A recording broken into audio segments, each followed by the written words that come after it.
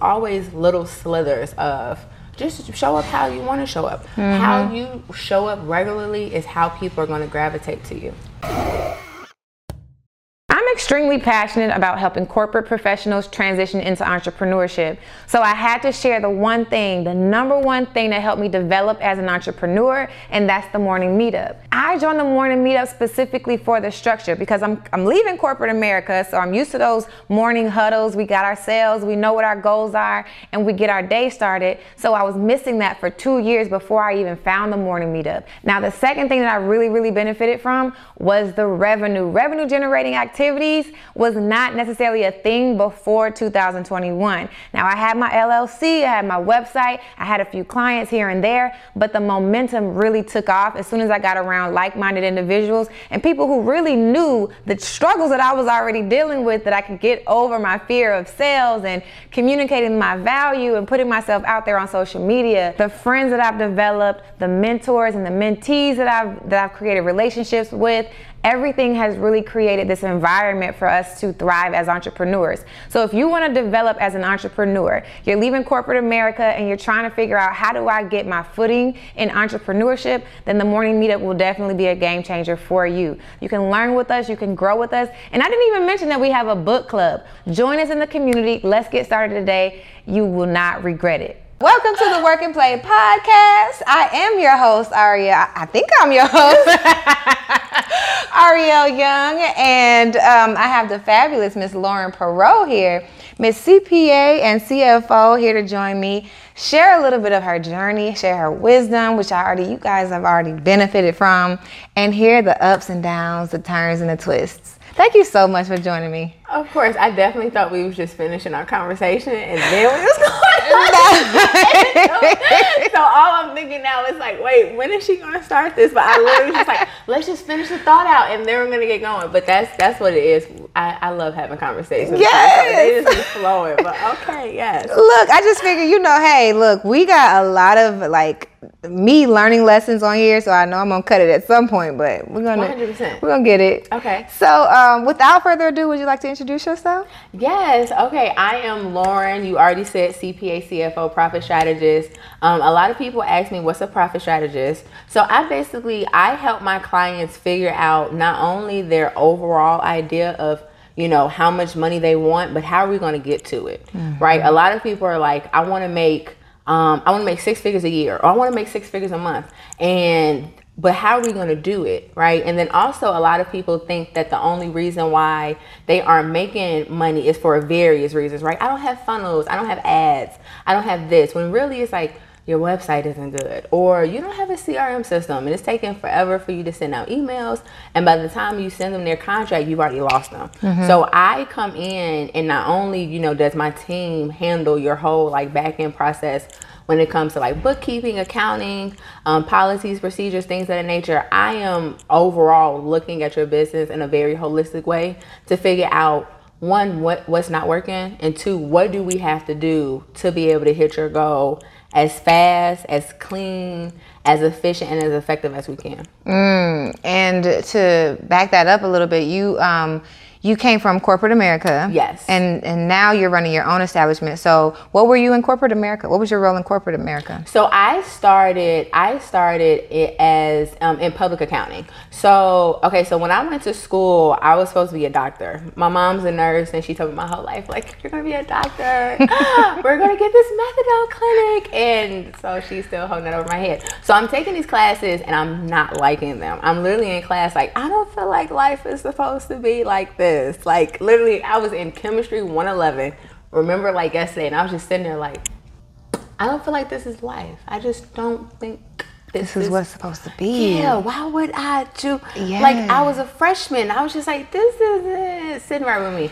So then some personal things happened. I ended up having to leave school, come back. But when I came back, I was like, okay, I don't want to do this no more. I want to do business. Told my mom. She had a fit. I broke her little heart, but she ended up giving me this pamphlet of things, because she asked me, what do you want to do? And I said, money. I love math. I've always loved money. I've always been the person who was talking about money. If we was playing Monopoly, I was the bank, right? I'm not buying no houses. Mama, keep your, okay, you owe me $100. We don't have enough cash. Okay, I have promissory notes. I have I was that person. We played store. Played the register. I didn't play house. So we're playing business. I'm working the register. I used to make registers. So I'm like, money. That's all I know. Right? So I'm reading all the different, things you can do. And I see accounting and I look at stuff. I see actuary, a bunch of stuff. But accounting, I'm like, let me do it. Switched my major. Was in love. I'm read the whole book. We not even finished with the semester. We not even had midterms. Yeah. So when you go into accounting and you meet different people in accounting, they basically tell you what the whole lineup is, right? Okay, so you're going to get your accounting thing. You need to become a CPA. So then that means that you need to have at least 150 credits. They tell you to more than likely get your master's. So basically I spoke with, and this is why I felt like you need to take advice from anybody, right? A lot of times people feel like that they have to get advice from someone that actually does what they want to do. The best advice I got was from someone that was not a CPA. They were accountant. And they basically, this is my aunt's girlfriend, love her to death, and she told me everything that she wished she would have done. Gave me the whole plan. Literally, I followed it to the T because I can follow directions. So followed it to the T. And so she told me, no, you're going to get your degree in accounting. You're going to go straight into your master's program. Your master's program, you're going to major in something differently because you do not want to be pigeonholed and only be able to do accounting, right? You are a Black woman. We need to make sure that they can place you anywhere. You do not want any type of barriers. So she said, make sure you get your master's in something different. I would try to get something that's dealing with forensic accounting. Forensic accounting is paying the most amount of money right now. And then in your master's program, you are going to study and take your CPA examination. Yeah. Do not wait until you finish your master's. Do not wait until you are public accounting. You will not have the time to do it. And I had a son, right? So I already had a kid. So I'm in college. I have this baby already. And she's like, this is what you're going to do. Follow it to a T. So finished school. Ended up losing my grandmother during my master's program. And that just really just made me just grind harder. Because she was such a learner. She was just she read books, she wrote books, she spoke Spanish. She's always spoke to us in Spanish. She was. Was she Hispanic? No. She just. I don't know why. I still to this day have no idea what mi abuela.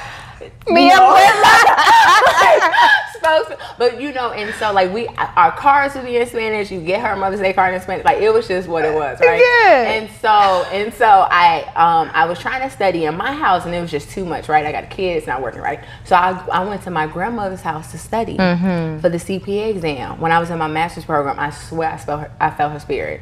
I felt it, and I was like, okay, Grandma, we got this. We're gonna get this. And so during 2013, I lost her. 2013.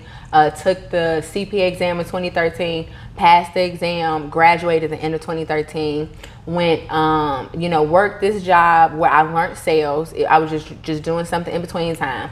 Found out it was kind of like a sketchy job, so I don't tell people about it, but I learned sales, and I learned sales, and I learned about business psychology.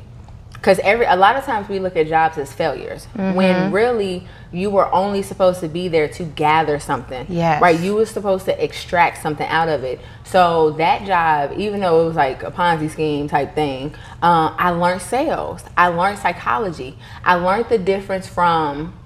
So for example, we sold makeup, right?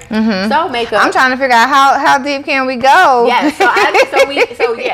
It was a company. It was a company that was claiming that they were doing marketing for another company when really they owned all the stuff that we was marketing. So they owned it, but they were acting like they didn't own it. And then they said that you would do this. It was a whole bunch of stuff like that, right? Because the investigator in me was like, something is sitting right. Is that why you knew? You knew, but most people in the company didn't realize it. Okay. Because something, the first meeting I had with them, something didn't sit right with me. Because at this point, I have a bachelor's in accounting, I have an MBA in finance, and I have an MBA in financial fraud examination and management.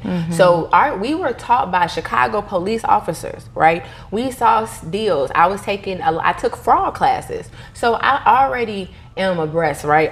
So I'm like, this, I'm seeing red flags. Things are, I'm looking for documents, they're not coming up. I'm looking for certain things. Y'all are mentioning certain people, but I can't find these people. I can't see them. So that's what that was, right? Yeah, your spidey senses. Spidey senses, yes. The Chicago in me was screaming out, right? You know, I'm like, something's not right.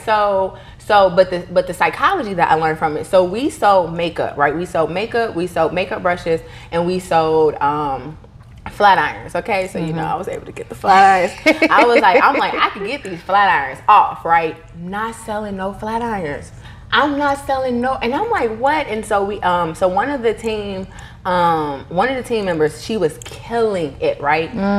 Linda, killing it, like, and I'm like, what is it that she's doing? So she sees me struggling. By the grace of her heart, she was like, okay, you're gonna follow me for the day. Love this girl dearly. So I'm like, okay, bam. So I go in my little store, I do my little script, you know, bam, you know, like we have the makeup bags, they're $10, this bag is $10, and then we have the brushes that are $10, and then, you know, we also have a deal where, you know, the flat irons are only $20 today, right? So I was like 10, excuse me, nobody's buying it. Nobody's buying it. Like, they looking at me, and I'm just like, okay, come on, what's going on? To practice the script, what's going on, right? So then to go, because what you do is you go business to business. You walk into businesses and you just try to sell, you know, the stuff. You're soliciting, super illegal. Like, you're not supposed to be doing it, right? You are not supposed to be walking into businesses trying to sell to the employees stuff. Like, that's just not what it is. But that's what we're doing. So Linda goes in, you know, super preppy, like blonde hair. She's like walking in like, hi everybody, you know, we have a special today, and I want to tell you all about our special just for you all, right? So now they in it, right? I didn't even come in like that. I'm like, nah, I'm sold. What's the special? We got a special? Okay, right, so now I'm in it, right? So she's like, yes, we have a special. We have our makeup bags today for $20, and you get a free pack of brushes. They like, a free pack of brushes. Can I see those brushes? They don't even care about the makeup bag. Can I see those brushes? They get the brushes, they look at the brushes, but they like, but what? We have another one. What's the other one? If you get these flat irons today for $40, only $40 for today, you get the makeup and the brushes for free. Yo. They like, what? They don't even look at the flat irons. Yo, let me see the makeup. Let me see the makeup. Pass that bag right there. Makeup. So if I buy that for $40, I get both of this for free. $40. Let me get mine. Literally, everybody's. $40. Yo. So now we didn't left out. She didn't sold 10 flat irons, 10 bags of makeup, and 10 brushes. But by the same price. Same price. Because they're like, oh well, I want 2 of the flat iron bundle. I'm gonna just get this to somebody because I want the makeup. I want the free makeup and the free brushes, right? You know, we went to this one thing. They say, well, I don't really like the brushes. Oh, you can also get 2 bags of free makeup. That's lit. I was forever changed. Yeah, that's a whole mindset shift.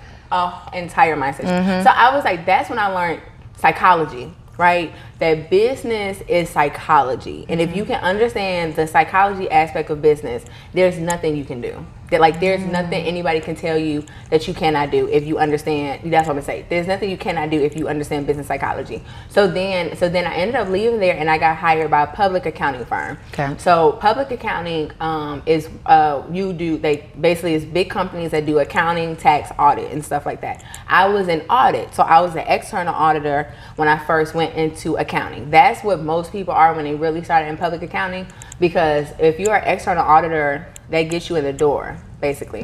So I was an external auditor, and I worked at a smaller firm. So because I worked at a smaller firm, we would get outsourced to other big entities. So I worked with the Deloittes, the Ernst & Youngs, Reuben Browns, RSMs, like all of the big, you know, top 10 to top 25 accounting firms in America. I've worked with them because we would be outsourced on their projects. So I worked on really large contracts for the city of Chicago. So I've audited the entire city of Chicago, the police department, the fire department, the city colleges, the Department of Human Services. I've audited several casinos, right, for compliance things. So I've audited entities as large as like $9 billion, as small as $300,000. Yeah. So I'm the person that you call when you want an audit. So when I tell people I'm an auditor, they think of like, oh, you work for the IRS. don't work for the IRS. External auditors are, you hire us to do your audit. So if you, for example, if you're a nonprofit and you receive money that's $300,000 or more, you're legally required to get an audit done. If you are a business, period, and you receive $750,000 or more in government funding, then you need to get a single audit, which is a compliance audit. If you are a business and you want to get investors, especially large rounds of money and stuff like that, most of the time they want an audit done, because an audit is a firm coming in, an independent firm, meaning that we have no connection with you. We've done nothing in this business, and we come in and we, to sum it up, we assess your books and we make sure, for the most part, they're good, right? And it's called material misstatement. We're looking to see if you have any large mistakes, and based off of how much money you make will determine on what a large mistake is. So your books can have a couple errors in it and you could pass an audit, right? But if they have too many errors, now we're writing you some stuff, and then depending on something, you're gonna just fail the audit, and that's the worst thing. Oh my goodness. And so through that journey of working with smaller Black nonprofits, that's when I started my side business, because I noticed that a lot of the smaller Black nonprofits that we really, really needed in Chicago were always be on the cusp of failing their audit, or like, you know, they would just be messing up in ways that I really just understand why they were messing up. So when I started like really, you know, asking questions and stuff, it was because their accountant wasn't teaching them. Their accountant would do the bookkeeping, they would do the accounting, but they were not telling them, you know, compliance things. Hey, you should be running payroll for yourself. Hey, you should have a file cabinet with, you know, with your information in it. You should be scanning receipts. You should be keeping all your documents. You should be, you know, different things that I felt like that as an accountant you should be telling your client. Excuse me, they were not telling them. So because of that, I was like, it was a need. It was a need, and then also I had a great boss, a partner who just told me just to go for it, because I was getting, you know, people that wanted to work with me, and I was turning them down. And she told me I was crazy. She was like, girl, if you don't get these clients, and I'm thinking it's gonna be a conflict of interest because I'm working for this company. And man, you know, shout out to Kimmy Ellen. Kimmy was like, and Kimmy really taught me a lot. Right now we have other partners, you know, one of my other favorite partners, Tim, you know, he really taught you like the compliance aspect. But what Kimmy taught me was to go for it and to be comfortable in your femininity at work. How did the femininity play a part in like what it is that you did? Like what was it showing up? Okay, so basically what Kimmy realized was that with me being, so when I first interviewed for the job, I was dressed, okay, just not like this. It was even different than that. I mean, like I got back to this. It was more of this type of essence era. Okay. Yes. So I showed up a certain type of way, you know, to the interview that showed you exactly who I was as a human. Okay. But then when I went on my clients, I showed up toned down. Got it. You know, so I felt like, oh, I need to, you know, I'm young, you know, I'm the minority, you know, I'm just, you know, I'm going to these clients, I'm the only Black person. Yeah. Right? I'm on these teams, and you know, no, I had great teams. Like I really enjoyed my work, but it's still psychologically I'm thinking, okay, is my hair too big? Okay, is my hair going to be natural? Is, you know, there was one time where, you know, my hair was like this. I left the client, it was raining, my hair got rained out. I had to get up super early the next day, so I was like, you know, I'm just going to wet it, get a little fro thing, go to work. And, you know, I had a great relationship with this guy. I'm so glad I did. But he basically was like, yeah, I liked your hair more yesterday. What was it like yesterday? It was this. Okay. But it got rained on. So then I had to wet it to come in with like a curly afro, right? Okay, yeah. You know, and so to be at work and you have comments like that, you know, it was a little whew. So I started, you know. I'm still trying to understand, because we say, you know, we so glad that he was our friend. And I'm like, wait a minute, hold up. No, I'm saying I was glad he was my friend because I knew it didn't come from a malicious place. Okay, because immediately I received it like, how dare you? No. It wasn't malicious. So and that's what I'm saying. I'm glad we were friends, because if we weren't, I wouldn't have. I would have took it like, whoa, is this a, you know, because I was in situations like that where there were moments where I was like, but him in particular, it was innocent. Got it. It was you don't even know that this is just what happens to my hair when it gets rained on. I literally told him what it was. He's like, what? I didn't even know that he didn't even. Some people have never seen hair transform. Yeah. Right? You know, they've never witnessed it. So. Right. So he just didn't know. And he thought I stabbed. He thought I made the conscious effort to take all day or something. I don't know, but I loved him. I loved him dearly. But basically, because of these little incidents and because of different things, I started not dumbing myself down. I was dulling myself. I was showing up into my clients. I was not dressed how my partner knew I would dress, right? And then also because when I would come into the office with just our thing, I'm dressing like how I like to dress. And so it was basically an incident where I got invited someplace, and she was like, oh yes, and make sure you wear dressing heels. And I'm like, this is the first time she ever gave me, and when I come into the office, I wear dressing heels. Okay. But I'm like, why would she make that like distinguishment? Why would you just really tell me? And then, and so it stuck with me, but I just showed up like, okay, so you want me to show up like I show up in the office, basically, right? So show up and stuff like that. We ended up getting a contract. We ended up getting like some leads on some other contracts and stuff like that. And when I get back and stuff, she's like, I knew that was gonna happen.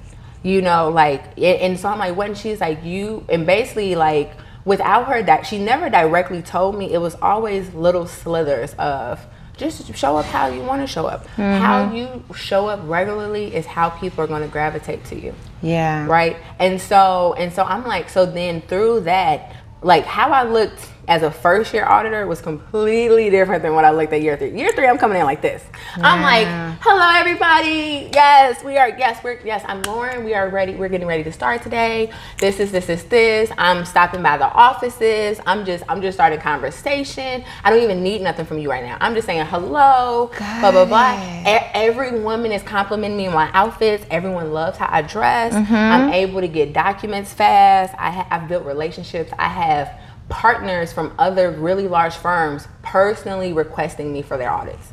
Like, I want Lauren. You can have another person, but I want Lauren, right? Yeah. So I'm being like personally requested, right? And it's really just helping me just feel more secure as myself, because I was dulling myself down at first, and now because of just because of these slight comments that my partner was making, it made me want to show who I was in the office when I went out to the clients. Because when I was with the clients 90% of the time, I was only in the office 10 to 20, maybe 20 if it's a slow year, but I was gone. On site at clients. But no, she really taught me to just really sit in myself. And so then being in public accounting, I'm auditing all these different entities and stuff like that.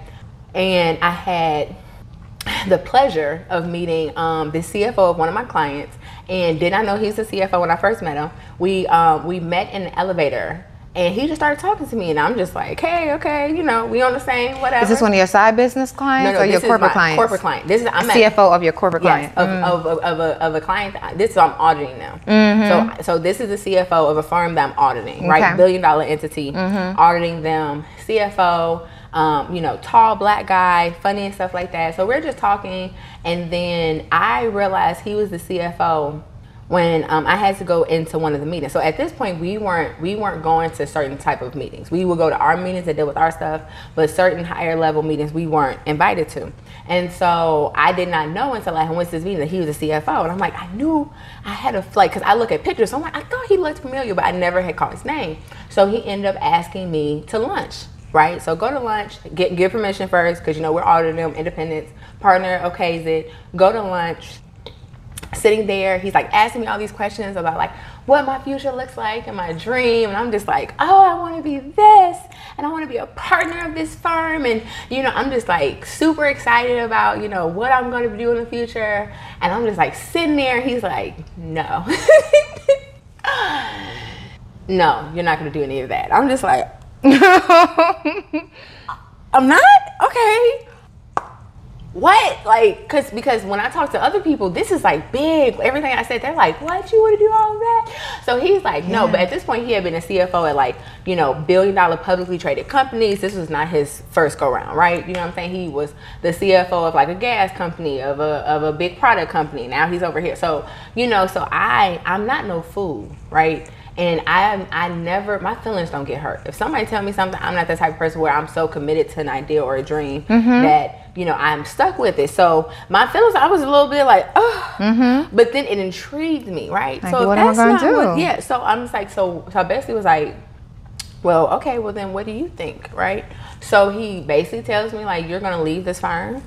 Yep. You're going to go work for a publicly traded company. You are going to work in the internal audit department at that company. You'll be there for a little while. You're going to leave. You're going to work at a different publicly traded company in a different industry and entity. You're going to transfer an internal audit, and then you're going to leave that department and you're going to move to another department so that you can get a better skill set, so you could be a true leader.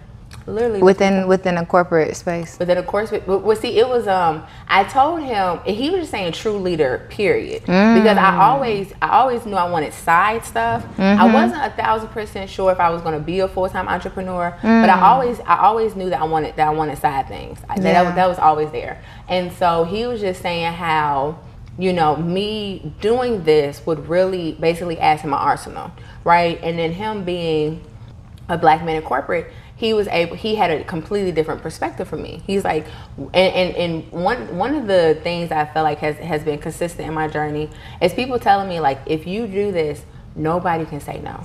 Nobody can say you can't do this. Nobody can say you don't have experience for this. So he's like, and then he also told me, the main reason why he told me to do what I do is so that I could have a bigger impact on the world. He was like, if you stay at this accounting firm, how many people can you help? He was like, I've helped thousands of people. I've helped thousands and thousands of people. I'm able to make that type of change, right? So he was like, you're supposed to do really, really big things in life. So at this point, I only talked to him like in the elevators and stuff. So I'm like, you don't even know me. Like you don't even know me. And one of the things he said was, because I'm like, well, what makes you think I can do all of this, right? Because at this point, I realized that the big dream that I had wasn't that big.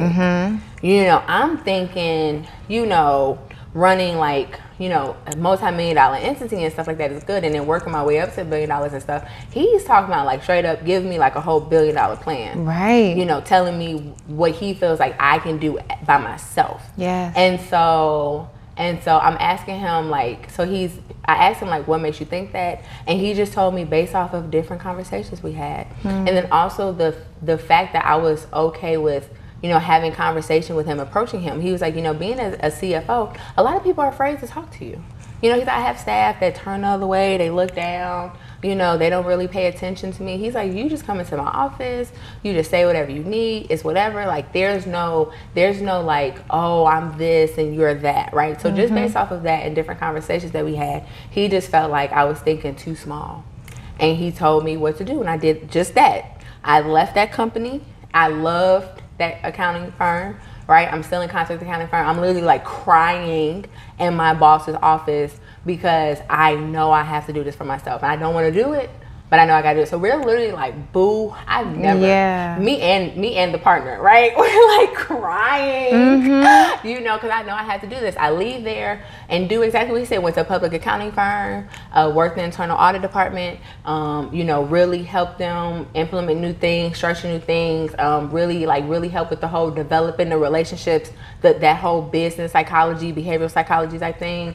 Left there. Actually tried to be a full-time entrepreneur for a little bit, realized that, you know, to be a full-time entrepreneur, you really need a really good sales background, right? And I wasn't ready to be that uncomfortable yet. And being a full-time entrepreneur had really stressed me out, like physically stressed me out. So then I go back into corporate, was in love with my last company, started in internal audit, and then, you know, really enjoyed that, traveled the world with the company. I already was a traveler before then, so when they told me that we was gonna be going all these places, I'm like, I already got my passy, I already have global entry. Like, we don't even literally walk it with, like, okay, so I'll see you on the other end. I have global entry. I'm ready to go, okay? You know, really loved it. And then life happens, right? You know, I've had some impactful losses in my life that have showed me how we don't have time, right? So I told you my grandmother, she passed away in 2013, rocked me, like, completely to my core. I'm still not right since then, but really working on it, right? Because before she left, I really felt like that she wanted to lay certain foundations.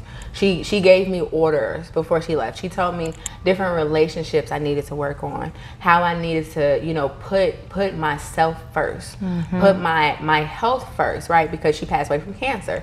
You know, understanding the importance of mental health, right? So she really left gems for me. And then a couple years ago, my mother got into a car accident. This car hit her, totaled it. She started having like physical ailments from it, really messed up her hips.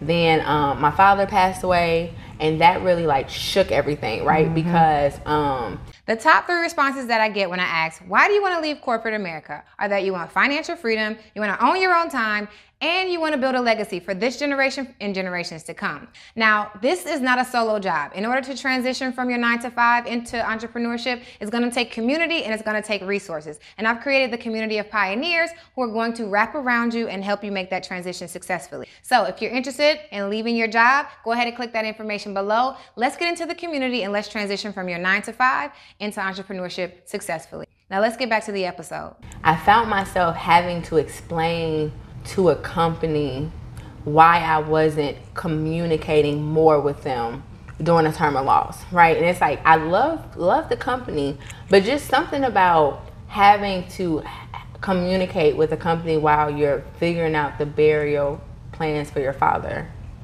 It was just a little like, I knew then I was never going to be in that predicament again. I said, I will never lose a parent and have to worry about communicating enough with the company. I told you my father passed away, and he was sick, so I had already warned, like they already knew, like what are we doing? So I was like, that didn't sit well with me. So then COVID happens and everything. I end up switching to a different department, and now at this point, my mother has gotten so bad that she has to have double hip surgery. So she has her first hip done, completely underestimated how much help she was going to need.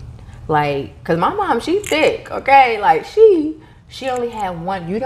Did not understand, had no idea. So when it was time for her second hip surgery, to sum it up, I put my sick time in, you know, let my manager know, like, hey, you know, put my sick time in, you know, my mom got to get that second hip done. And, you know, I really should have took the time off with the first hip, but I didn't. So I think it was just like 2 days. I just needed to, because it was right after her surgery, and that's when she really needs the most help is first 2 to 3 days. And he did not approve it. Did not approve my sick time. Ended up having a conversation with him later. Basically told me that, you know, he didn't approve it because it wasn't personal sick time and because I wasn't sick. And I needed to use vacation time. And it did not sit well with me. It did it. And then there were other things in life that was happening, right? Like personal things that I would never wish on anybody. So I have basically like mayhem going on in my personal life. And I'm just literally just asking you for these 2 days off that I can get because I was internal audit. So I audited this. I already knew it was in the policy. I can legally put in sick time to take care of my mother. And you're telling me I can't? Nah. It sounds like over the years, your relationship with corporate America has like transformed at different points. Like when I think back to when you started having like nonprofit clients who wanted your help, and Kimmy's like, yes, go do it. And you're like, wait a minute, your identity starts to shift where we are always representing the corporation and that's just who we are, and we feel bad for taking on more clients when we're like, no, now I have multiple clients. So your first, not first, but from what I've heard, but your first like shift in identity in the corporate space was like Kimmy giving you like that okay. It also sounds like your relationship with corporate as it stands with like your identity in terms of femininity has a lot to do with how you brought yourself to work. How you thought you probably had on tan suits, the little Calvin Klein joints, looking real corporate like, and then she's like, no, embrace yourself. So coaching you to kind of be yourself then, and even embracing more of your identity. going all the way to your interaction with the CFO and helping you see that the way you interact, the way you move in this corporate space is much bigger than what a lot of us actually do, is the third notch. But this right here, oh, like I can't take sick time. It sounds like that's one of those like reality checks, or shall I say like camel, what do you call it? Straw that broke the camel's back, in terms of you identifying who am I in relation to this corporation, and then being able to like branch out and truly go out and try full-time entrepreneurship again. Yeah, and also I don't know if I would have took that jump if my father didn't pass away. I don't know, because when I was in public accounting, we used to work crazy hours, right? Like, they don't really tell you the type of hours. I mean, the average day is 10 to 12 hours, right? And I have a child. So, and then even when you come home, like sometimes on the weekends you're doing stuff. So for, almost 4 years, I was, for the most part, working anywhere between 10 to 12 hours. So then I went to, when you start going to internal audit, now you have normal, 40-hour weeks. I'm like, what? I can get used to that. Okay, I like this. What? 40 hours? What? I remember the first week we had to do like 47. My manager's like, thank you so much for your hard work and your extra support. I was like, this work? Nothing. I eat this for lunch. What? I was cooking for my baby, working on this project. You don't even know. So I was able to get more freedom. I was able to get more time and stuff. But I remember then after leaving public and talking to people in public, and they're complaining about the hours, right? Like, yeah, I had to, this one guy said that during his reception to his wedding, he was working. And I was just like, that is insane. I would not. What? And she stayed with you? I would have never. Like, like what? I'm like, but I mean, I guess you know what it was. But I understood, like, it was like we were like brainwashed. Yeah. Into just like, it was at one point where it was like, well, I worked 50 hours, only 50. I did 57, 57. I did 72. And it was like, this is insane that we're literally, and I'm just looking at these people are crazy. It's different accountants. They can't pass the CPA exam because they're working crazy hours and they're not able to study the way they need to, or they're not buying the stuff that they need to. And so I'm realizing how all of the little gems I was getting was making more sense. But then my father, like, he, on his birthday in August, he had like several heart attacks in one day. Ended up going to the hospital, got diagnosed with congestive heart failure. They told him, he would be lucky to make it a year. He didn't even make it that, right? Passed away same year. And so, and then it was like he knew, like reflecting back on the conversations, it was like he knew he was sicker than what he was. And, it's just like, you don't get that time back. And you really think like that, time is this and you have whatever. But the fact that I couldn't just work and just be with my dad, and we had our relationship wasn't the best growing up, but we were great, so it's like, we're amazing right now. You're like, we're so good. We're like, come on, like, what? You can't know. Gee, like, we just got, and so it was like you, and then the fact that I had to, communicate, they're like, we didn't hear from you for 5 days. Okay, well, I get 5 days after a parent passed away. No, you get 3. And you have to get manager's permission for the extra 2. And it's like, at that, because he passed away around Thanksgiving, we were having issues with the death certificate. You can't bury somebody if they won't sign off the death certificate. Like, it was so many things. Like the family is not really helping. Like, my family, my mother's side of the family, like, they're helping. And it was a lot. And so to not be able to just enjoy that time, I was like, I'm not, like, I can't. That whole situation, I said I won't be in that. And then for all of that to happen, and then for my mom's, body to start deteriorating because of this car accident. And now she got 2 new hips. She moving.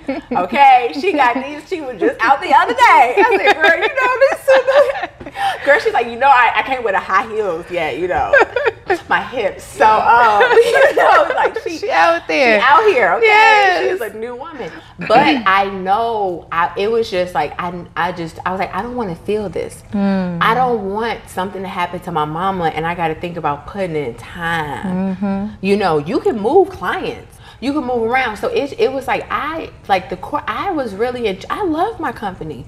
I really did. Like but those two incidents, the time off with my father and the time off with my mom, it's like I started to think like, what are we living for? How do you want to look back on your life? And then like talking to my father where he understands that he only has so much time, and I see him processing what he's done with his life and all of the regrets that he has because he thought he had more time.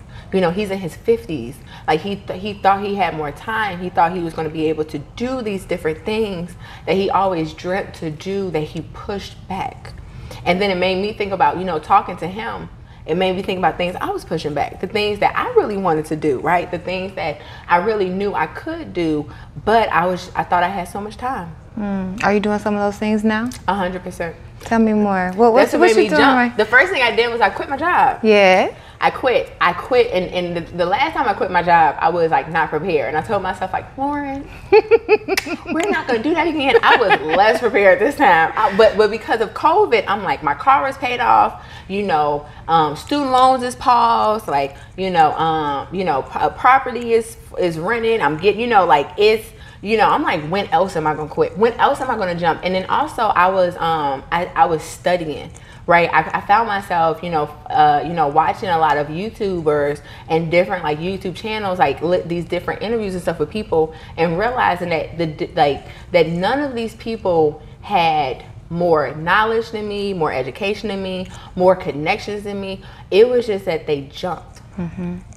They jumped. They just took it, right? And I hadn't did that because, a lot of times when you're a corporate, you become so like, analytical, and it's like, no, I have to have this much saved up and 100% before I can leave in 2 years, I got to go. And then you have this whole thing. And especially like with my Enneagram 5 self, I was like, like I had researched, I had wrote it out in several different formats. I had an Excel, I had everything. And, but the gut. So one thing that I started, with my father getting sick was really, it really made me be, sit more in my faith, right? Sit more in my faith and understand that, what's supposed to happen is going to happen, but you have to recognize the signs. You have to understand that, whoever your higher being is, that they're speaking to you, and you need to identify that, right? Yeah. So the thing with my father happened, the thing with my mom happened, I'm watching these YouTube videos and I'm like, all these people, they just jumped. Yeah. They just did it. And then now COVID, everyone's complaining about COVID, but all your bills are paused. Right? You can't pay a bill because you quit your job. All you gotta do is call and say COVID, and they're gonna pause it. When other time are we gonna be able to do that? So quit my job and literally have just been following the signs. Yeah. Right? Following the signs. I already was working with a cannabis dispensary. Something told me to, just get more, educated in it. Got into this course. I'm like a course queen. I've bought probably every course or know someone that bought the course and took it with them. So, it's like that learner. I'm a knowledge sucker, okay? I'm like a leech for knowledge. If you know something, I'm like, yep, tell me more. And what else? And what else? And then so I just love it. So I bought this course and I'm like, maybe I'm supposed to do this and stuff. And then, time passes and I get the opportunity to basically work with a cannabis dispensary in a completely different manner than I ever would have thought, right?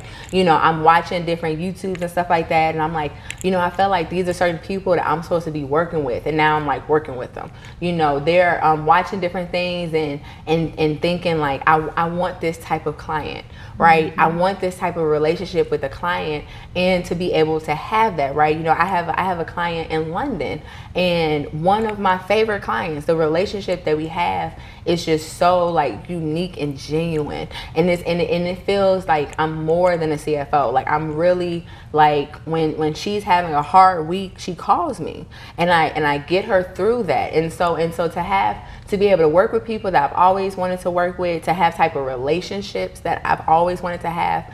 You know, it was just, I'm just listening to the signs. If something tells me buy this course, I'm buying this course. If something tells me go to this event, I'm going to go to the event. If something tells me DM this person, right? You know, literally the whole cannabis thing just happened from me looking at someone's story, clicking on the name, looking in the caption, looking in their bio and stuff. I'm like, oh, I wonder if they do da da da da. Yeah. They see synergy in what we do, and then we ended up having, you know, a lunch meeting. Next thing you know, I'm, you know, in another state on business, you know, looking, you know, meeting with the dispensary owners. So, you know, it's just, you know, everything, even, you know, how I was able to, you know, meet you. Yeah. Right. You know, it was literally something just told me, okay, you know, you need to join, you know, you don't have a job right now. You need a morning routine. You know, you've heard about this morning meetup thing. Yeah. We need a morning routine, right? That's all I wanted to do. I just need a morning routine. I needed a reason to get up at a certain time. Yeah. And then I'm like, you know, I like to listen to things on 2x speed. So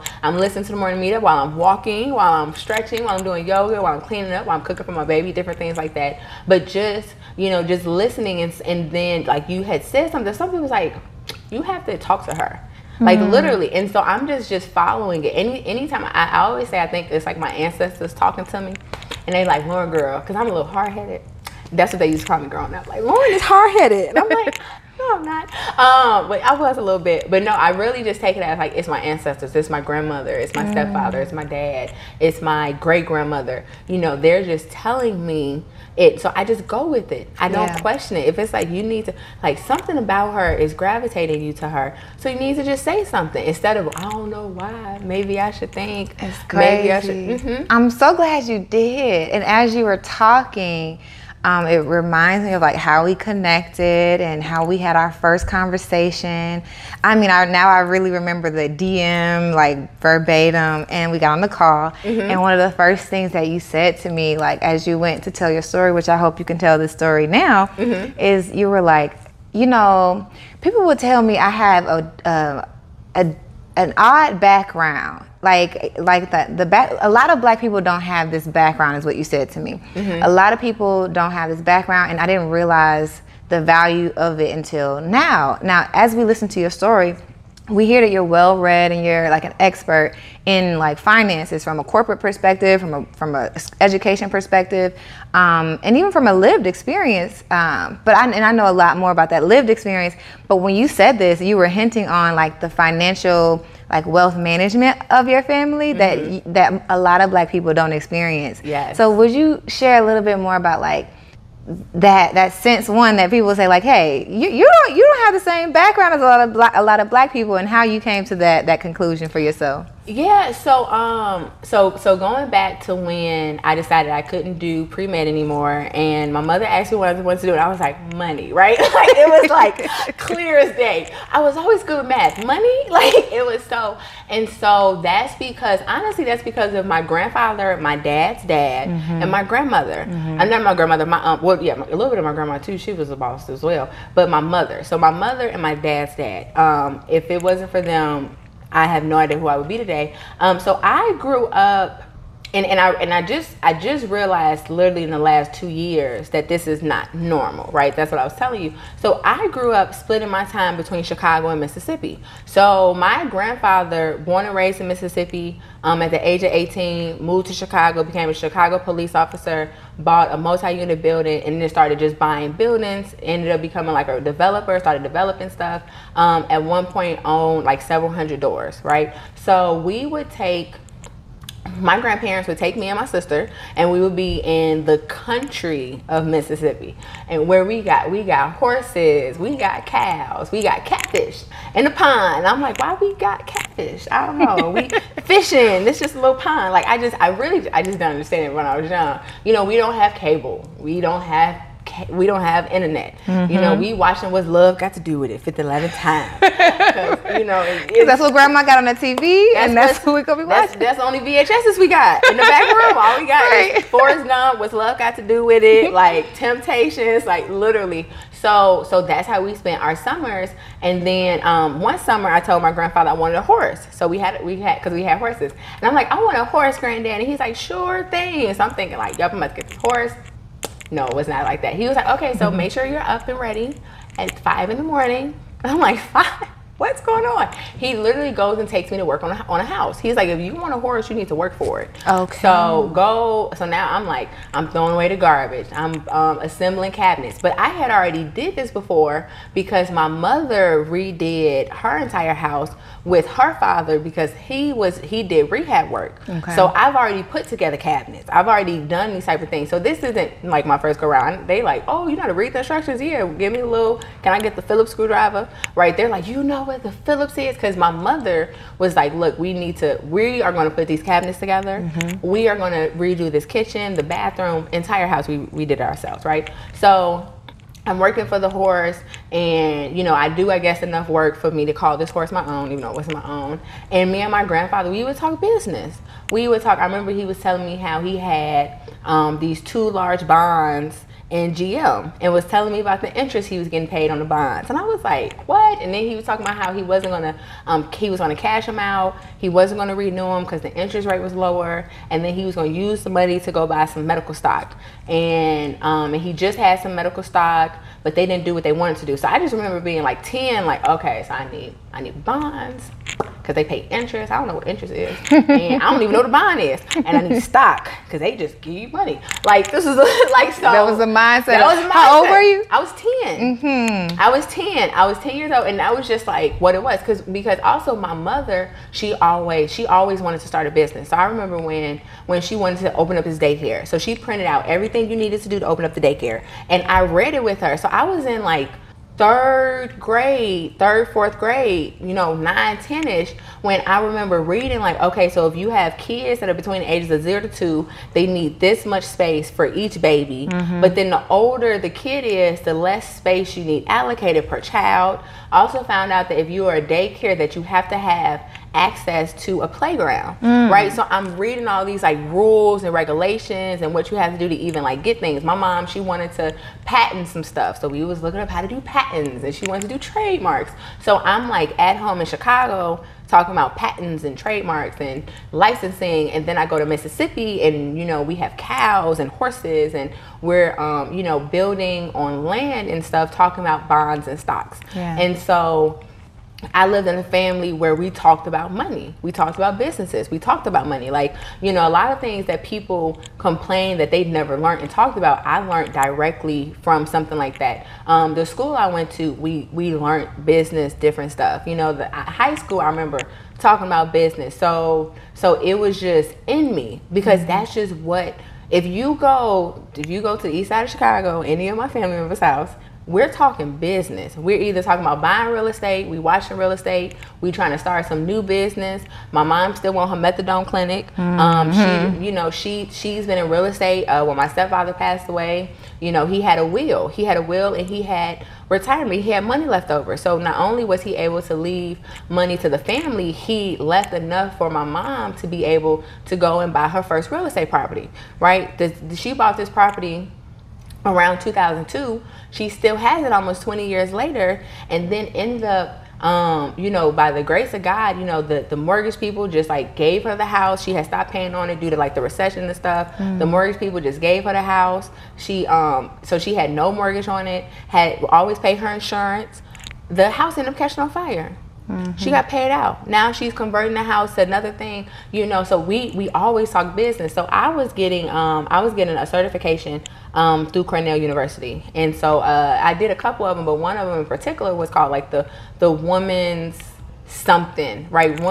So it's specifically for women, right? And so you're like in these classes, and you know you have like these like you have to do like discussion boards, and like we have like you can join like live things, and they have questions and stuff. And some of the things we had to talk about was, you know, things that inhibited us. And so I'm in this course with like hundreds of women, and most of the women are saying how, you know, they never talked business. You know, no one told them that they could be a businesswoman. No one told them that they could be a CEO. No one told them about money. No one told them about finances. No one told them about those different things.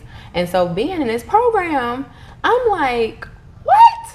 You wasn't talking, like, I'm literally like confused at this point, like, wait, y'all wasn't talking about stocks and bonds when you was 10 years old? Your mama never wants to start no business? Like, my mom wanted to start every business, like to the point today, I'm like, what happened to all those businesses, Chandra?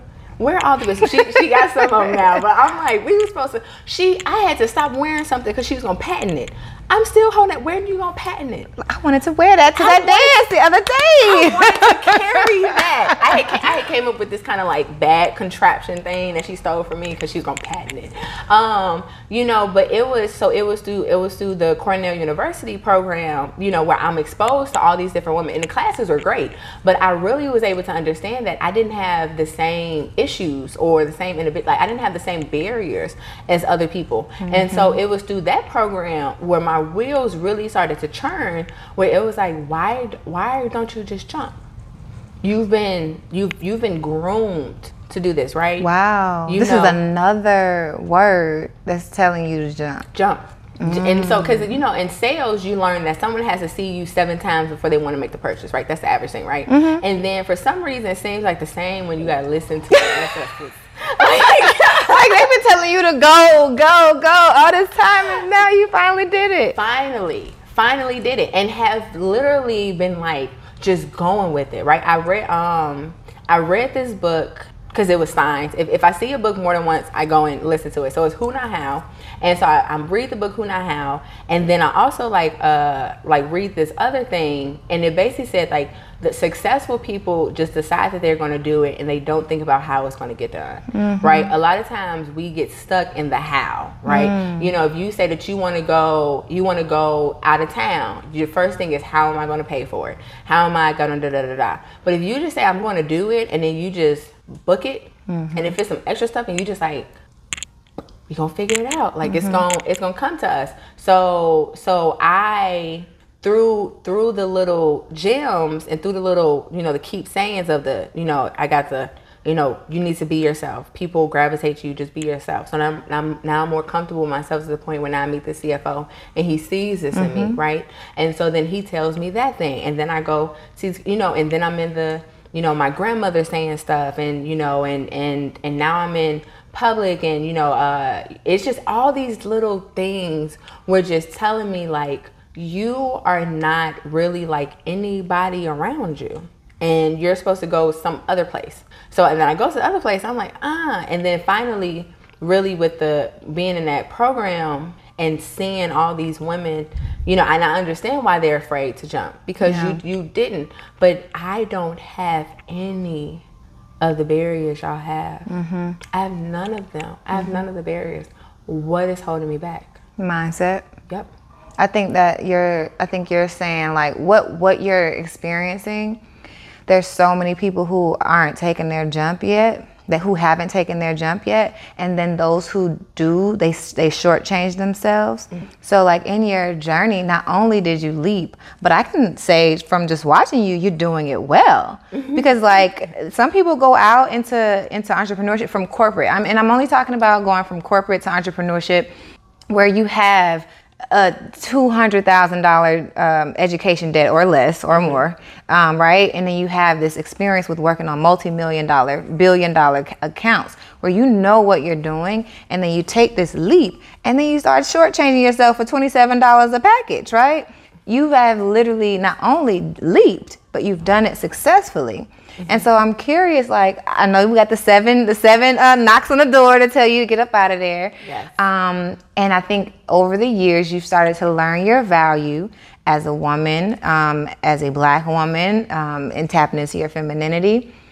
But then when we get to this mindset shift, there's somebody who hasn't taken that leap. So what was it to get, we already hear like what it was that like got you to take the leap. But if I can think about one seed that could be planted, because nobody is going to have like the same experiences as you, what would that seed be that unlocks someone who literally can go out there and do the exact same thing? They just don't know it yet. I would say what helped me, that one thing that really helped me with my mindset was listening to the people around me that I trusted. Not people that necessarily I knew, right? But like people that I thought were really doing something, and they would tell me something about myself. So for example, I went to, it's about investing in yourself, right? I always have been a person that understood, and because I'm a learner, right? I'm a knowledge sucker. So to me, to spend a couple $1,000s for a conference, I don't even bat an eye. So I'm paying to be in certain rooms with certain individuals who either I mentally think are above me or are, you know, doing better than me in some way, shape, or form, and I can gather information from them. And when those people tell you certain things, you need to listen. And so with me listening to these people, I noticed that. Thank you so much for watching the Work and Play podcast. This episode is sponsored by the Boss Up Conference, which is a community for entrepreneurs, CEOs, celebrities, and corporate executives to come together, network, and solve some problems. Thank y'all so much for being supporters of the Work and Play podcast. And thank you for watching the Work and Play podcast and all the episodes before. Now let's get back to the episode.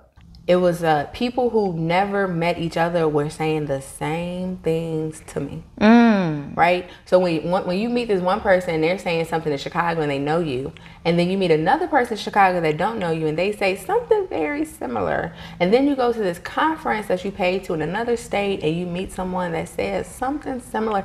It's like it was still those 7 knocks, but this way it was in a people seeing me for what I do. Because at this point, I was like, I'm a CPA, right? That was just, I'm a CPA, bam, right? And so people are telling me like, yeah, but you're not the normal CPA. Like, I don't get, so first people telling me I'm not the normal CPA, right? That people have a certain idea of what a CPA is, and when they find out I'm a CPA, that's not it, you know? And then also people telling me what makes me different as a CPA, and listening to that. And then also people telling me like, you're more than a CPA. I remember having several conversations with different people who told me that I was not an accountant, I was a CFO, right? But to me, I was like, oh, I'm thinking CFO was like a big term, right? I'm like, I'm not no CFO, da da da. So literally it was years before I actually realized like what you are really providing to your clients are CFO services.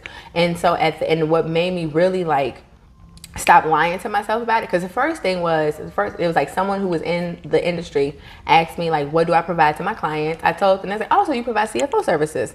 I'm like, no, I don't, I just provide accounting. They're like, no, that's not like CFO services. Talk to an actual CFO. Oh, so you provide CFO services.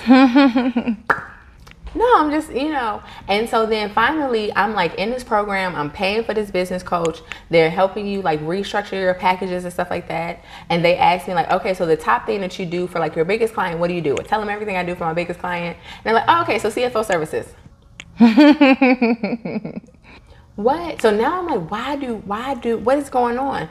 And so literally me listening to the universe telling me, because a lot of times we have imposter syndrome, right? No matter, like I have 3 degrees, I'm a certified public accountant, and I still would have moments where I'm like, I don't know if I have enough, right, to hold myself as this. I don't know if I have enough to do whatever the case may be. But then when you put yourself in certain rooms where you're with people that you feel like are at a higher thing, and you realize that you're like killing it amongst them just from like your knowledge, your background, how you can move through a room. You know, I didn't understand, because I'm an introvert. A lot of people don't even know I'm an introvert. I don't know why. I'm like, do you know the definition of introvert and extrovert? Because I could, you know, but because, you know, a lot of people compliment me on the way that I know how to talk to people, because they're like, you know, you're an introvert, I wouldn't expect this and stuff. And so, but I didn't even know that was a skill set, right?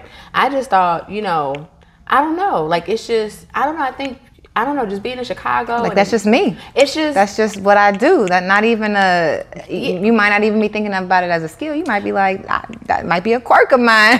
You might not even think about the value. But it took people to say it, right? Once again, listening, because a lot of times you can't see your strengths, right? You only see what's bad. You only see was, you know, it's kind of like when you put that dress on and it's that one little spot that you can just, you like this one little thing, and then you show it someone, they're like, it's beautiful, it's gorgeous, and you like, you don't see this one little thing. They're like, well, you know, we don't see our strengths, we go straight to our weaknesses.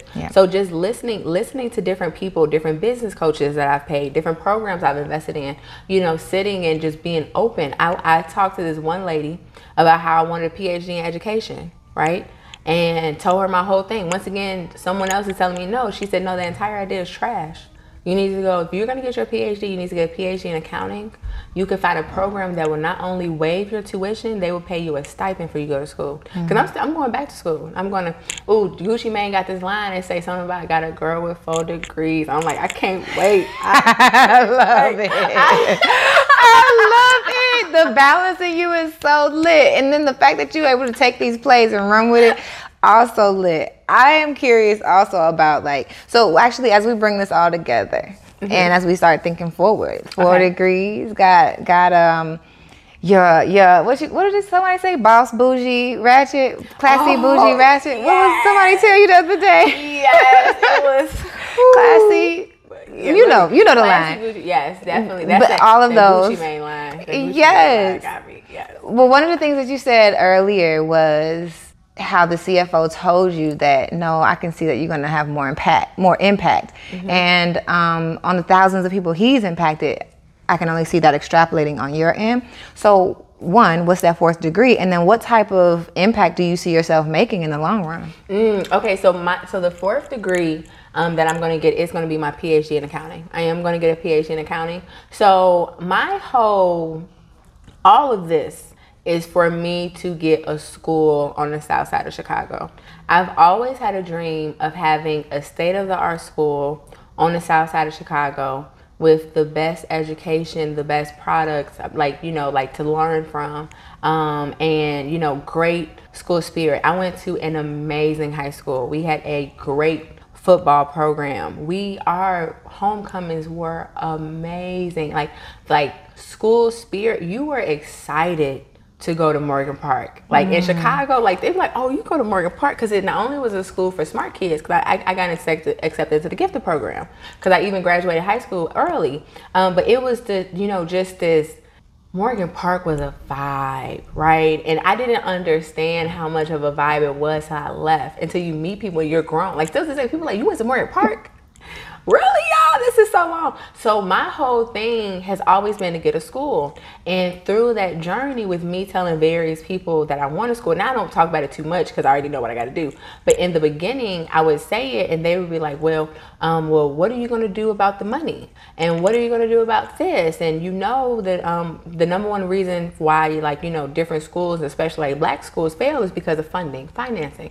So me getting the degrees I got was also strategic, so that once I get my school, I know how to operate it. I understand the accounting, I understand the finance, I understand the fraud, and then the PhD in accounting that's what I'm going to learn theory, and my dissertation is going to be connected to accounting and the school system, right? Because with the lady I met, she taught me and she told me that you can do that what I thought a PhD in accounting was not what it was. And then not only would I be able to go to a great school and not have to pay for this degree, I would be able to research something that's truly close to my heart and be able to use my dissertation to start to get funding from my school. So my whole goal is to build the knowledge and the network so that when it is time for me to start on this endeavor, I have everything that I need, from, you know, people that I can come to actually work it, to people that can help me to come up with the marketing plan. I'm not a person that believes in, you know, becoming the jack of all trades and a master of none. If you are a master at something, why would I take that away? You really know how to connect with people in a way where they're able to think outside of the box and be like, maybe I want to change my career, maybe I am supposed to be in this, right? It's a both. Either you learn what you don't want to do or you learn what you really do like and stuff like that. So I could just bring you on to talk to the kids. I could have you create a program where, if you don't know what the other side is, because everyone talks about entrepreneurship, but who's talking about corporate? Everyone's not supposed to be an entrepreneur. Why would I learn and say that myself when I could just bring you on? If I know someone that's great at funnels, I could just bring them on. So I'm like that with my business now. With my clients, I'm your CFO, but everything else that you need, I'm finding experts for you. I'm bringing them in. You need a CRM system. I'm bringing an expert in CRM system because I don't know nothing about the CRM. What I can Google is not gonna help me build your CRM. Yeah. So my whole goal, and that was one of the last things that me and my grandmother talked about, was the school. We have the name for the school, and so that's one of the things that really drives me, because I'm like, I have to get to school. And now it's not even, because one of the newest books I'm reading right now is The Secret. I already know I have the school. It's not even that I have to get it. I know I already have it. And once I really started feeling like that, I felt like more things have just started to fall in place. Yeah, because everything is for the state of our school, for Black boys in particular. Yeah. When I was pregnant with my son, reading the statistics that, he had a greater chance of being in jail or deceased than graduating college did not sit well with me. It was kind of like your child is at a deficit and he's still in utero. He's still in the womb. Especially with the statistics of being a young parent and everything like that. It was just like, wow, because just being a Black woman, you think about Black women, right? I never thought about Black men until I had a Black boy. Like, I thought about Black men, but I didn't think about the disadvantages that they had that were worse than Black women. I did not understand that being a Black woman, it's easier for you.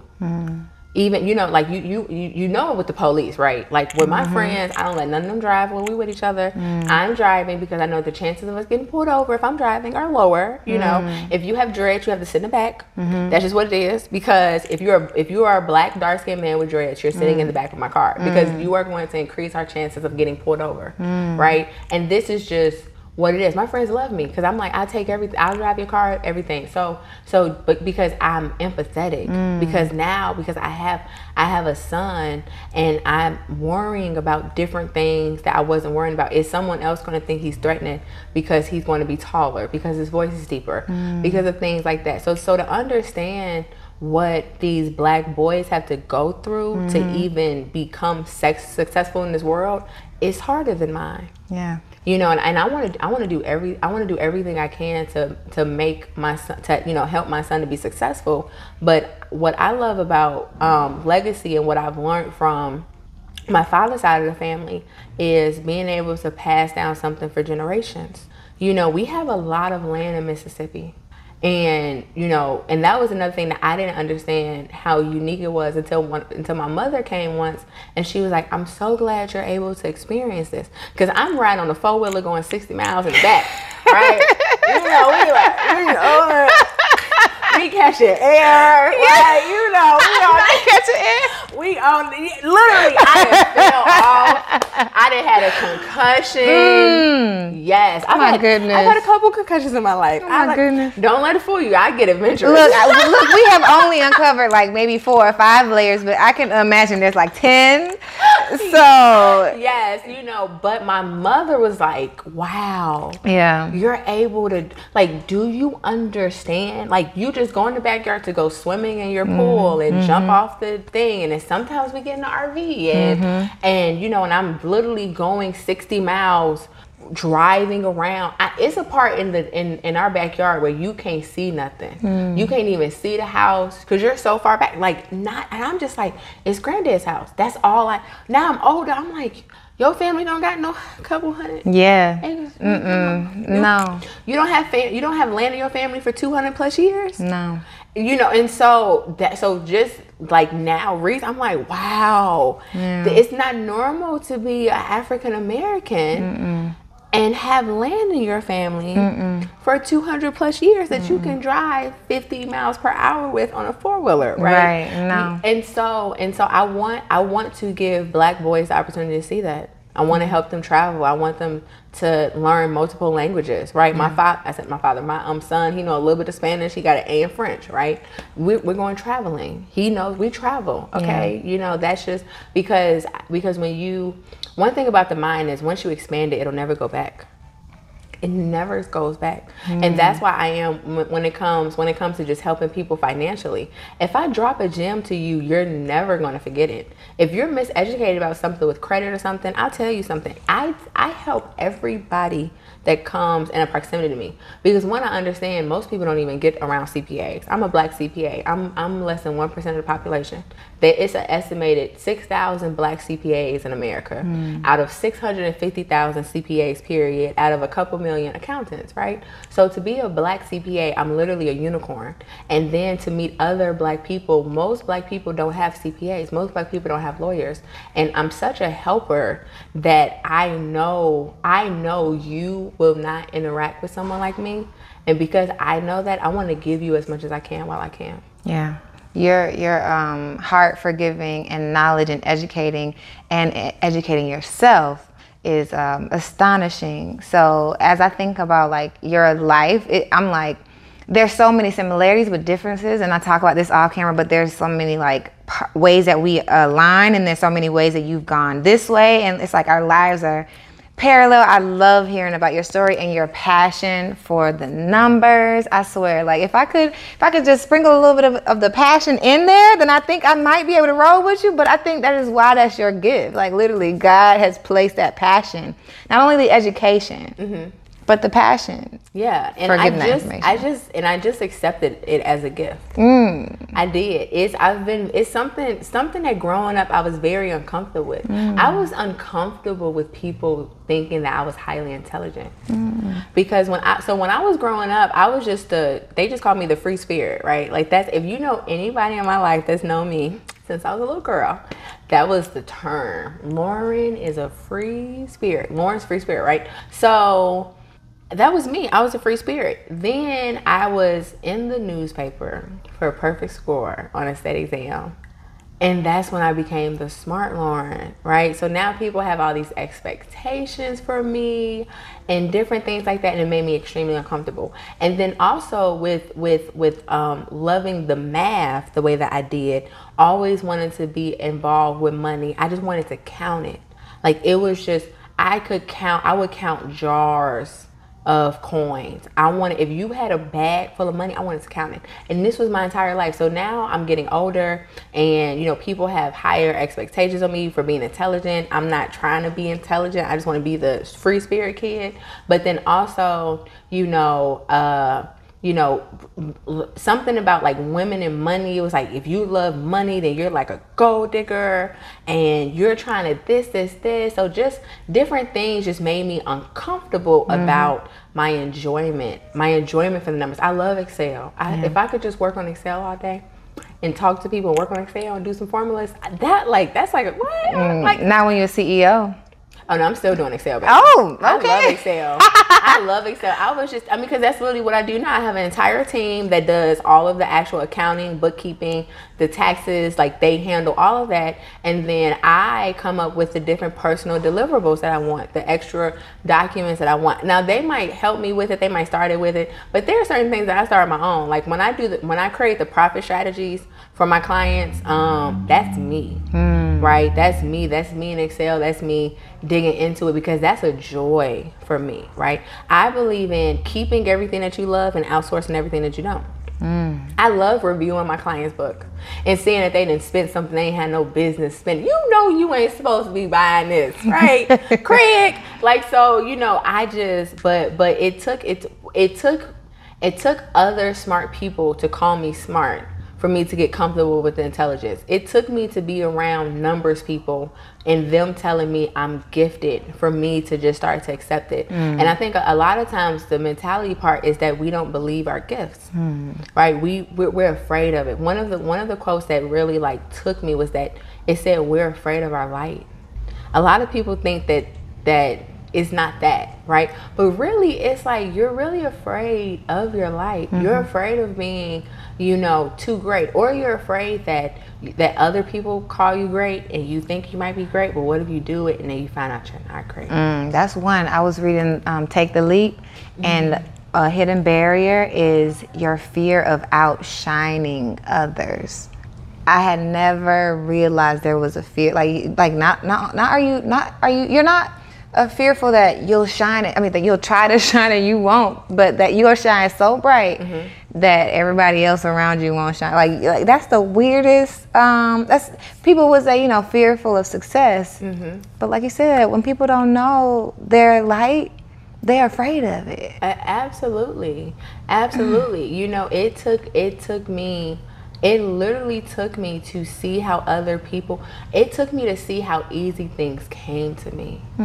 That's really what it was. Like that's a problem that my son has right now, right? He's in this gifted program and he got in trouble because he's in algebra, he's in high school algebra, he's in grade school in high school algebra, and he was not showing his work. And that was the same problem I had. I would do long division in my head and I wouldn't show the work. But I put the answer down, and now I'm getting deducted because I didn't show the work. I don't even know how to do this on paper. Like it's like, in my head. I just understand it. I can just so it really took me to see myself and my son. Yeah. And the conversations I have with him, where I'm like, you are extremely bright, but your laziness is going to. You can be the smartest one in the classroom and still have an F, right? I don't care if you got done with the test first. Did you get an A? Right. Did you fail it fast?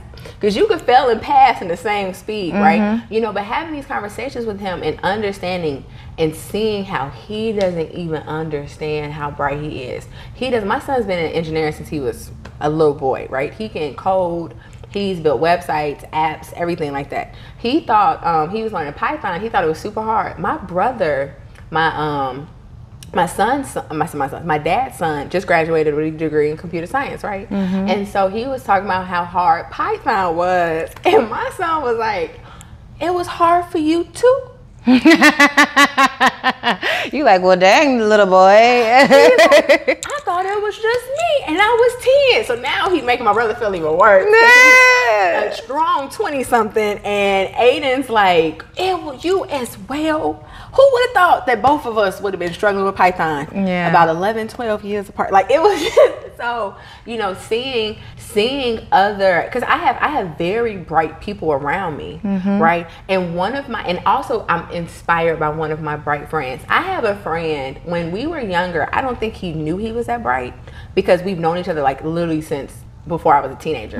But now when I talk to him and the way that he moves, it's like he knows he's going to walk in the room and be one of the smartest people. And if he's not the smartest person, he's going to be able to maneuver that room that he needs to. He's going to be able to connect with who he needs to. Yeah. He's going to make the impact that he needs to. So my friend Abdullah has really inspired me to just accept my gift because he's done so many great things for Chicago so far. He's a doctor at one of the best schools, and best hospitals in the world, University of Chicago. He helped with the development of the trauma center that we have. A lot of people don't know, with all of the violence that we have in Chicago, if you got shot, which is trauma, there was only a handful of hospitals that you could go to. So if you get shot in the wrong area in the city, it might take you 45 minutes to get care, right? And so for him to just be, and it was really like he just knew it was gonna happen. Like, no, I'm gonna help spearhead this movement. We need this. I'm for the community. I'm from the community. These people, they need to see me, and just seeing how he's moved through, and then also he keeps me grounded, right? A lot of times we dim our greatness, right? Because he was there when I was the free spirit. He's like, you've always been a free spirit. You've always been about your money. Like, just embrace it, just be it. So thanks to him and thanks to different people in my life that I've really seen not be afraid of their light, not be afraid of outshining people. Yeah. You know, not being afraid of all those different things. Watching them, I'm like, okay. And then them telling me like, why you ain't like, you know, when he meets different business people, he's talking about me. You know, he's like, no, I need to introduce. You know, some of my clients I've got through him, right? So being around, you know, not even putting yourself in places that you can grow like this, but having people close to you that are at whatever you want to be. If you want to be a multimillionaire, when a multimillionaire tells you that you can become one, something about it just sparks you. Yeah. You know, and you believe it. I would be remiss if I did not bring this up, because I think we see you as the powerhouse. I see you as the powerhouse from a CPA, CFO, profit strategist standpoint, from a Black woman, educated, who has a village standpoint, and from a girl who could just like twerk with me and have fun. Like, I love every single bit of it, I swear. But the motherhood journey is something that, like, I can even tap into all those things, right? Like all those stories that you've told me so far. But there's a mom out here who doesn't even recognize her full potential and probably isn't shining. So what's that motherhood journey actually look like when you're raised in a family of such, you know, it's not prestige, it's like substance. That's what I'm thinking of. You're raised in a family of such substance, right? And then you become a teen mom. But what we know is you have literally killed it out the gate, right? So without even reminding us that you were a teen mom, we're like, oh, you did that too. Yes. So what was that journey looking like? What did that journey look like for you? Oh, well, it started off scary. To your point, you know, I had been in a newspaper, right? You know, as a young girl. So everyone, you know, had these dreams about what I was supposed to do. So I definitely was not supposed to, you know, be a teen mom, right? That was not in the plan. So it was tough, but I already had a goal. And, you know, I knew I was supposed to be doing something dealing with money and making a lot of money. Like, that's just what it was. So when now I'm in high school, I'm pregnant, and, you know, my family's telling me like, oh, I guess you can't go to college, and I guess you can't do any of this stuff. My mother was like, no, we're gonna stick to the plan. We're gonna get this methadone clinic. Didn't do that one. But I had my mother and my friend group, right? My grandmother, my father, like they really came through when it came to watching my son for me to be able to do what I wanted to do. So, I mean, to the point where I had friends that would sneak my son into, you know, the dorm room, right? To watch him while I'm, you know, in class, right? You know, my best friend B, like she literally would have them. My other girlfriends, well, you know, but I remember walking up one day after class and seeing, you know, my girlfriend Bradley, I call her B, with Aiden, you know, just rocking him. And I'm like, why are you not inside? And she's like, well, we got kicked out. It's not supposed to be children inside. So, you know, and she let me finish class, and it was just like, I'm just like super emotional, but I had a great foundation. I had a great village that will watch my baby for me. So with them watching him, I was always a student. I was always into school. But then my mother was telling me, like, you can get all A's. Like, she always kept like, this baby ain't gonna stop nothing. We gonna keep doing what we need to do. It might slow you up, but you know, you need to focus. So when I first got into college, the first year, really my freshman year, a little bit of my sophomore year, I caught myself like feeling like, dang, like, you know, like I'm a mom, but I'm young and my friends are going to the club and I want to go to the club. And so, you know, I'm flying to Atlanta, you know, because my girlfriend, you know, goes to school in Atlanta, and I'm taking these like weekend breaks where I felt like I'm just a teenager, right? I'm just an 18-year-old. I'm not a mom. I'm just an 18-year-old. I'm just a 19-year-old. I'm just a 20-year-old. But then I remember I had a conversation, once again, my girlfriend B, and she told me like, look, I'm going to get out of school in 4 years. So you need to plan accordingly. you know, I'm going to be gone in 4 years. And at that point, like, I had talked to people in my school, but my girl was B. So I'm like, what? Okay, I gotta figure this out, right? So I told you, like, I had some family stuff. So freshman year, I ended up having to, like, withdraw the full semester. It was a whole thing. And so now I'm like, I gotta catch up on credits. I'm trying to figure out how am I gonna get in 4 years. My girlfriend said she's gonna get in 4 years.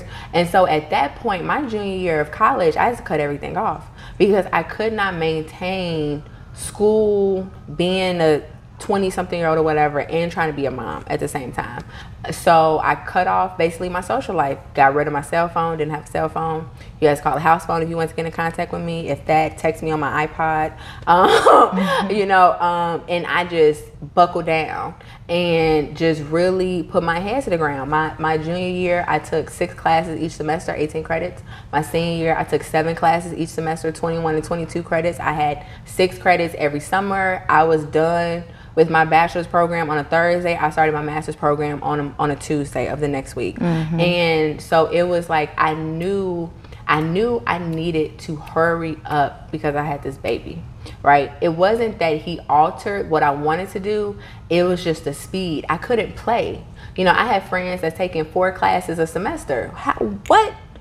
I can't extend this degree. I gotta get a job. I have to get, you know, my baby, he has to have clothes. We have to, I was like, I wanted him in a better school. He was in private school. And so it was just different things that I knew I wanted for him because I wanted him to be safe. I wanted to nurture his gift because I feel like a lot of children are very bright and we dumb them down. Yeah. I really believe most kids are geniuses. I mean, like we dumb them down by making them show their work when they already passed the step. Like, why are you making me go back and show my work when if you could just give me a harder problem? What are we doing? I tell my son's teachers, like, Aiden is going to be done with his test first. He's going to talk his mouth. So you need to go and have him do something, clean up the school, put up the books, organize something, help a teacher. My son helped everybody in school because he always done first. But I even though the first couple of years of being a mom, I was just like, dang, I want to be young. I was like, okay, you know, this is your sacrifice, right? This is your sacrifice. You're a young mom. When you're in your mid-30s, your baby's going to be in college. You're going to get your life back, right?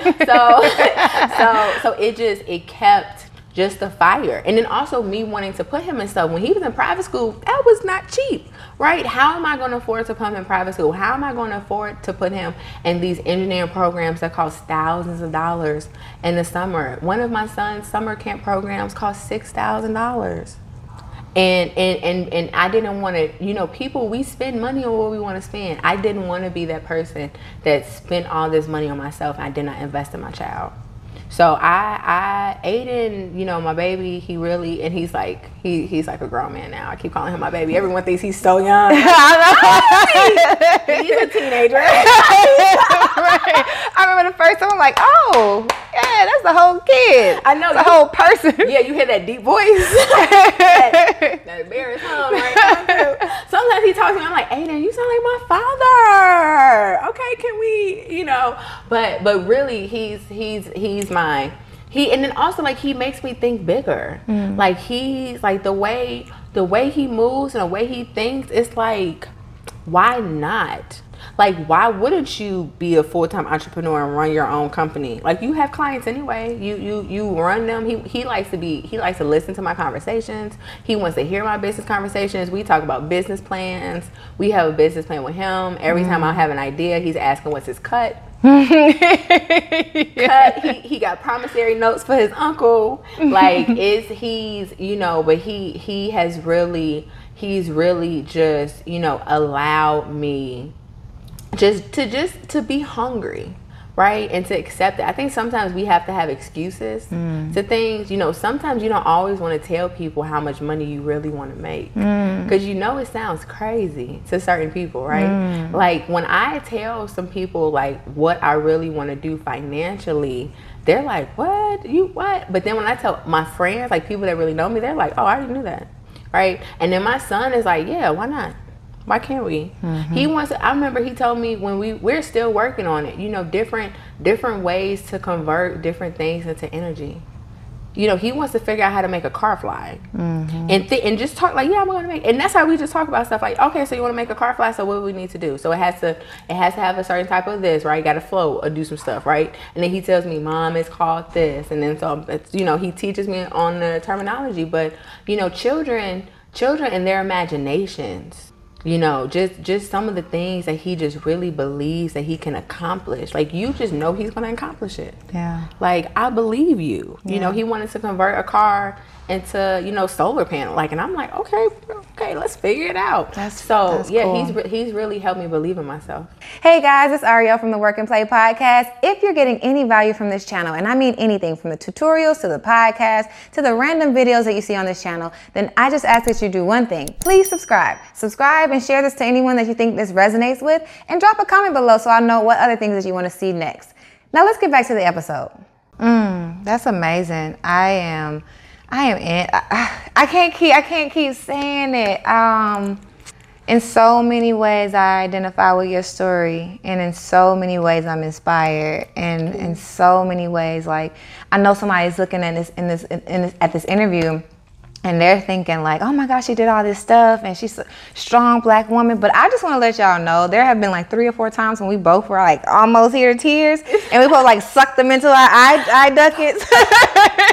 So don't get it twisted. In this entire journey, this powerful woman, she still has feelings, she still has emotions, and we definitely like I'm just honored that I get to see like other sides of you as you grow, as you like reach your higher heights. And I'm really blessed that you said, oh, I gotta get to know her, because ever since you have, like, I just feel like, okay, I need to value myself a little bit more, right? Yes. And you've poured into me in so many ways than one. I have to check myself and be like, okay, is she really my friend? Oh my God, she's my friend. And it's funny, like, when people say that about me. So it's like, you have become my mirror, and you have become something to aspire to. So I see a lot in you what I see in myself. I see, like, I had friends that had to tell me some of the things that I've had to tell you. So it's really just me sharing, things that Abdullah has told me are things that I've told you, right? And not even the exact word, but like some of the concept, right? Sometimes you have to have people see your light, because you don't see it, and because at first it was just hearing you speak. I was like, oh, she's like, this just feels so like in a trance. It was just so like a melody. Like, because I love music. I'm a big music person. My family loves to step. In Chicago, you got to step, right? But just first listening to you, and then I told you, I had like the sentence came like, you have to meet her. Like, you need to talk to her. And so I was just like, oh, okay. Like, I knew I was gonna have to do it. But then as time went on, I'm like, oh, okay, maybe it's this, maybe it's that. And then when we had our first phone conversation, I was like, oh, okay, I know what it is. She doesn't know how dope she is. Okay, I get it. Okay. It was really like, oh, okay, that's what it is. She has no idea. Okay, she thinks she's just regular and just living life, because because nothing's wrong with being regular. Nothing's wrong with being average, right? But I think was what I personally feel like is the most difficult thing is when you are different. When you are an anomaly and you can't identify it yourself. Like, if Elon Musk did not know that he was Elon, like, where would we be at? Right? Like, and even Tesla, who he named his company after, if he did not know, if Mandela, if all these different people, and not to say that we are that or that we are not that, but it's just when you look at different, people that have really impacted you in life, and you think about, I'm so glad that they knew that they were that. I'm so glad that Grant Cardone took that leap once he got into his later age. A lot of people don't even think in their 40s or 50s to really start doing that. A lot of people don't even know, like, Grant Cardone, just the Grant we see, he was not. But I'm so glad that he did that, right? So when I think about that, I think those are the type of people that I tend to gravitate to, right? My clients are people who know that they're good at something, but they don't know what they're amazing in. They don't know that they're more of a unicorn, that they're more, that they fall in more of the 10 to the 1%. A lot of people think about economically, right? Okay, you make this amount of money, and if you're under 30 and you're making like $100,000, you're in the top 1%, right? Mm-hmm. But a lot of people don't understand it when it comes to like just gifts and raw talent and intelligence. Mm-hmm. And those are the people that I am the most concerned about, because those are the people that innovate. And business and longevity is based off of innovation. And if you cannot innovate as a human or as in a company, you're going to fail. Mm-hmm. Look at Kodak, right? Kodak was on its game. Everybody had a Kodak. You had a Kodak camera. Look at Kodak Black, right? Everybody has Kodak. But then when electronic, and digital pictures were coming out, they thought, oh, we got 10 years. They had 10 months, right? Mm-hmm. They did not innovate quick enough. Mm-hmm. They failed. Mm-hmm. So just because if you don't know how to innovate, then where are we going to be at as an entity, as a company? And innovators are normally gifted in manners and ways that they don't even realize is a gift and stuff. So anytime I see people that I feel like has something different in them that they don't even really understand. Like my client in London is brilliant. She's so brilliant, right? But I could tell she did not understand her brilliance, because when you're thinking of being a CEO and stuff, you think you have to be this businesswoman, and she doesn't have a business degree. And it's like, but you're not supposed to. Like, you have a team. That's why you have me. That's why I'm your CFO. Okay? Because I'm going to make sure we have all of that. I just need you to just be this great woman with these ideas and just keep coming up with the ideas, and we are going to do everything, right? I told you, CEOs are supposed to just be visionaries, and when I can get my clients to just only have to be a visionary, that is when I know I'm doing what I'm supposed to do.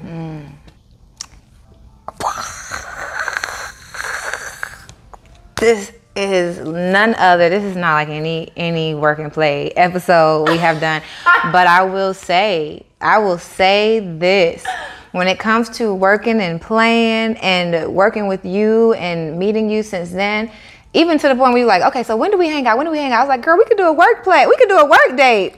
From the moment we decided, okay, so we can work and play together, this is just like the best little, crossover of energy that I have experienced in a long time. So thank you so much for being a guest on the Work and Play podcast. This is so cool. I'm so excited for you, girl. I didn't expect this. I can tell you that. I'm like, oh, we got lights. Baby. Got to come correct.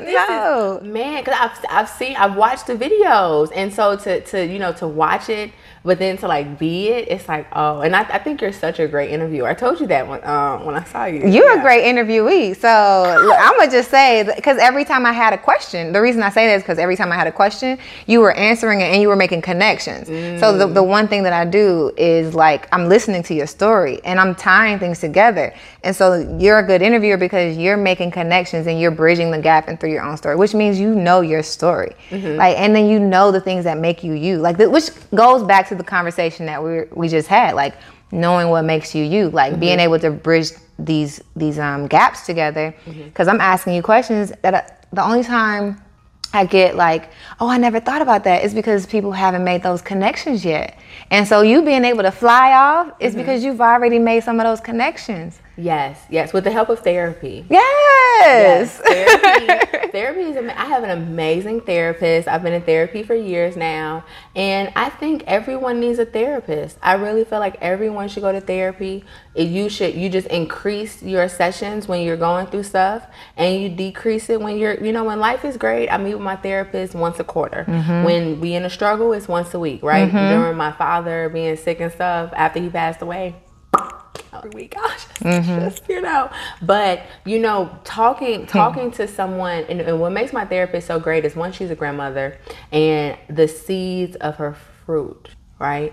When you can see someone's children and see how great they are, right? And see that they're all married, they're all in happy marriages, they love their jobs or their careers, they're, and then she's beat cancer twice. Her second bout with cancer, we was actually still having therapy sessions. And I never told me that she had cancer. I had figured it out, because my grandmother had cancer.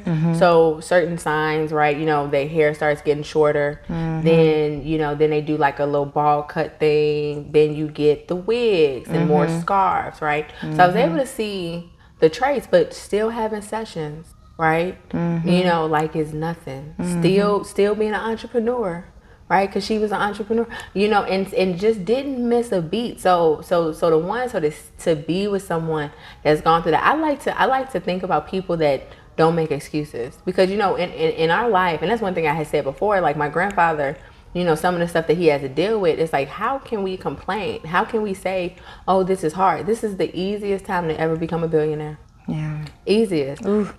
The easiest time. And when you really think about it, so talking to my grandfather and talking to my therapist and stuff, she was able to really help me put things together. The way, so I just had to say that. Like you know, 3-4 years ago, I was in the process of trying to understand. You know, I didn't even understand the whole me being afraid of my light because of me being in a newspaper until I had a therapy session. And then it was like, okay, you know, because something always lingers from your childhood, and you move based off of something in your childhood, but you don't ever really remember what that thing was.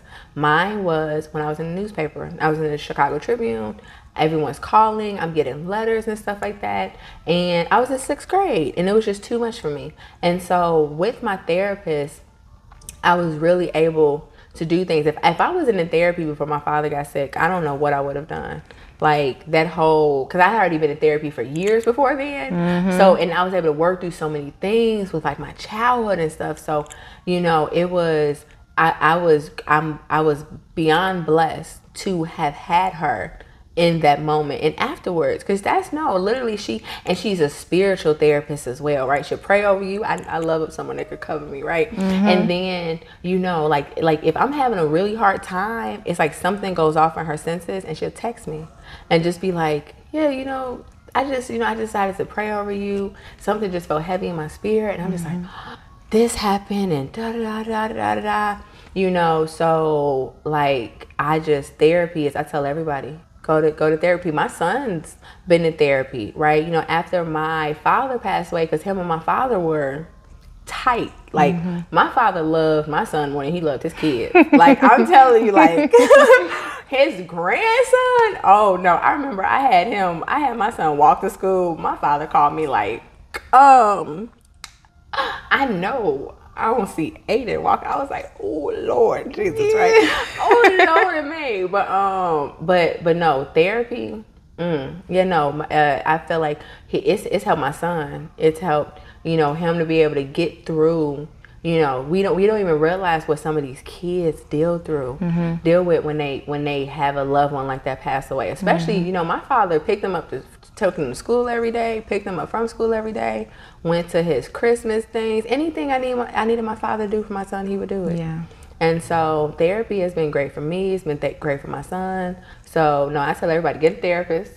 Get you some therapy. Yes. Get you some help, especially as a Black person. You know, you need it. I read this book called Black Trauma, and I understood that that a lot of the things that we deal with, we never handled. And I don't think our generation has nowhere near as much trauma as our previous generations, but we have the trauma passed down, and we don't understand it. Like my grandmother, my mother's mother, she did not like non-Black doctors. She just didn't vibe with them. Never knew why. But then I found out that when she had her first C-section, it was by a Black doctor, flawless. You couldn't even see the scar. The second doctor she had was a Caucasian man. He looked at the stuff, was like, oh, this is a great, who did it? She told him who the doctor was. She came out of surgery from having her next baby, and she was butchered. She was butchered. So her fear is real. She doesn't know if he did it, because she doesn't know if he did it because the previous doctor was Black. She don't know if he did it because she was Black. She was a dark-skinned woman.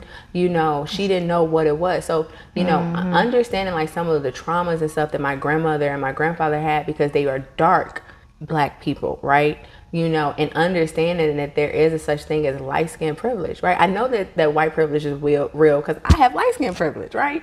And understanding that I'm not going to get pulled over as fast as a dark-skinned man, and that people aren't going to be as threatened by me because I'm not dark. My mother's dark. My dad's dad is dark. My mom's mom is dark, right? So understanding like, wait, we get followed when I'm with this family member, but we don't get followed when it's me and this family member, and both of us are light, and they're, understanding that, but really, going through therapy and keeping people in my life that have had way worse. It's like, I can't complain. Mm-hmm. I think too many people surround themselves with people that complain. Mm-hmm. And, just like hearing some of the complaints that people make about, trying to become a millionaire and doing different things in life. It's like, do you know what?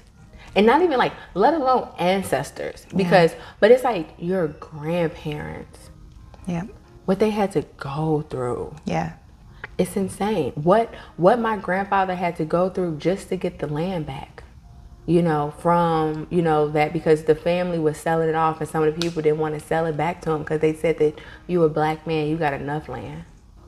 Mm-hmm. You real greedy to be a black man. Right. And not in those words, because we talk about the Mississippi. Right. Right. So, and he did it. My grandfather is 96, 98. One of them. I just saw him. He'll kill me if you know. I can't remember. Hey, granddad. Not one of them. What was it? 90. He one of those 96, 98. And he not trucking. I felt like people, this new generation, they act like they have more trauma than my 90-something-year-old grandfather from Mississippi. Yeah. Mississippi. And so that's why I like to just surround myself with those type of people, because I'm like, this is nothing. Like, yes, we have trauma. That's why you need to go to a therapist, but you really need to go to a therapist to get it out. Yeah. Because a lot of times we don't get it out. We just hold on to it. Yeah. And you just need to get it out and just move on. And I just think about what my ancestors had to go through, what my great grandmother had to go through to get from Alabama to Chicago, what my grandfather had to go through to get from Mississippi to Chicago. And they own properties, and and understanding like they own properties when blacks, at first it was illegal in certain places to own property. A lot of people don't even realize it was just a couple of decades ago women couldn't even have credit cards. We had to have men sign off for us to get different things. Not that far, right? Mm-hmm. And so talking to my great grandmother about these things, right, about how she needed a man to do certain stuff, and then she figured out a way to do what she had to do to support her children, right? For my grandfather, he had some things where he felt like people were trying to hold him back, so he started LLC because a hippie CPA told him what he needed to do to to get what he needed to get done and to build it up and to go around it. So I always think about those people. Anytime I feel like, oh, this is hard, I feel like quitting. Everybody has those days. You're emotional. I don't even want to do this anymore. I'm not built for this. And you're like boo-hooing. I like to cry in the shower because I don't feel like you're crying, right? You just put your face underneath the water. I'm not crying, right?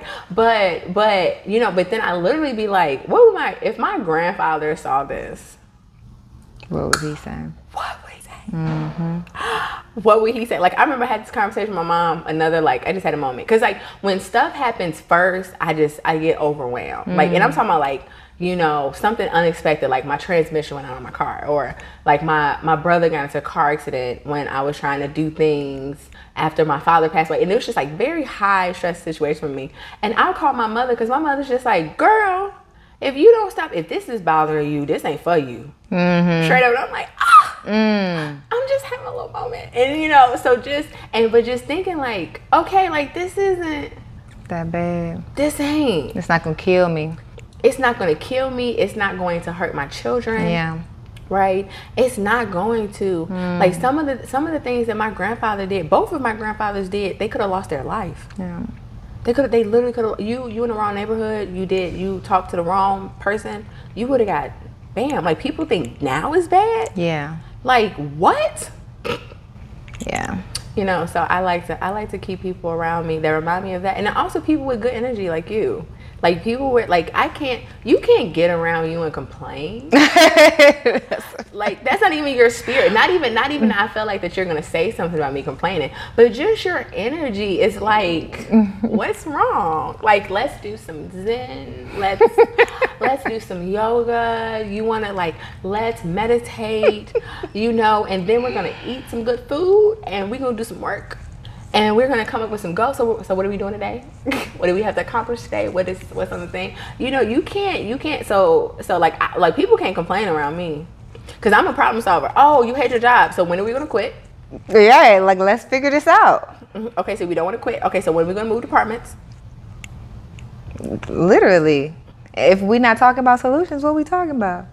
Yeah, Enneagram 5s don't do small talk. I realize, and that's another thing. I gotta go back and look at personality mine. test. Yeah, You know, taking a disc examination, taking Enneagram 5s. I love the Enneagram strengths. test. I like strengths. Yeah.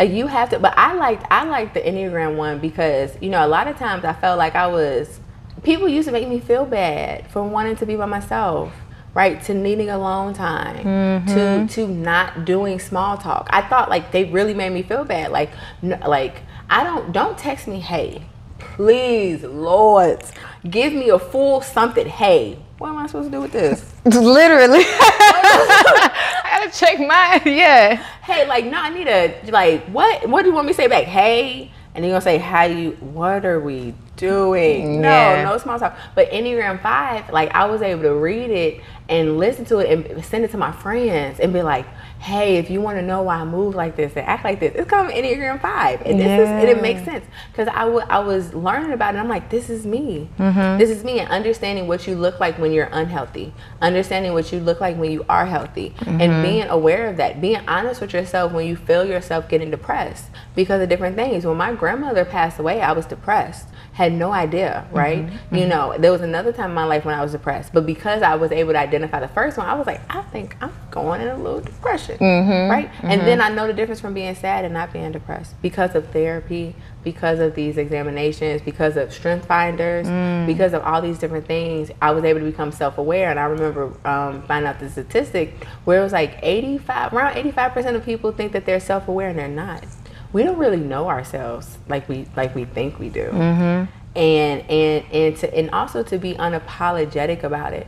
That's why I love certain people. Like when you see certain people move and you know Dave's one of them. Like he just knows. He knows what, and it's just, and it's like, this is me. Like I know how I need to move, and this is that. My mother's like that. My father was like that. Like Steve, baby, like he knew what it was. I need to come. I'm only gonna be there a short period of time. I'm gonna get my plate. I'm gonna get my beer. I'm gonna leave.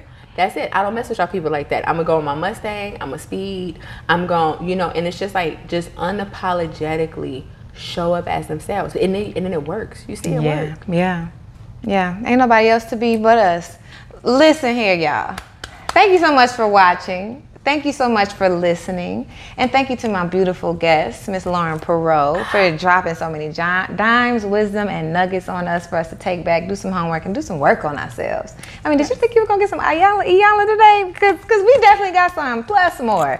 But anywho, if there's someone out there who's watching our interview and they connect with you in any way and want more ways than one, and they see themselves in you, how can they get connected with you? How can they reach out to you? They can find me on Instagram. That is my thing right now. Never had a website. I had a website once, and my client told me he wouldn't have hired me if he had seen that website. So I was like, let me get rid of it. He's like, my director of operations gave me this. I wouldn't have booked you. So yes. Instagram, ITS, Lauren, PARROTT, 2 R's, 2 T's. Yes, literally just go on my page. You can DM me if you want to learn more about my services. You can book a consultation directly in my bio. But yeah, I have a workshop coming up that if you want to do a workshop, I have a lot of things coming up, you know, in the pipeline. Okay. Now that I have the time and I'm a full-time entrepreneur, yes. I'm just repackaging a lot of the information I've just gained. And just find me on Instagram. Yeah, well, I know you guys are really excited for whatever she comes out with. And by the time it does, there will be a link in the description so you can actually cop that for yourself and get some of this growth, get some of this level up in your business, and get some of this wisdom, okay?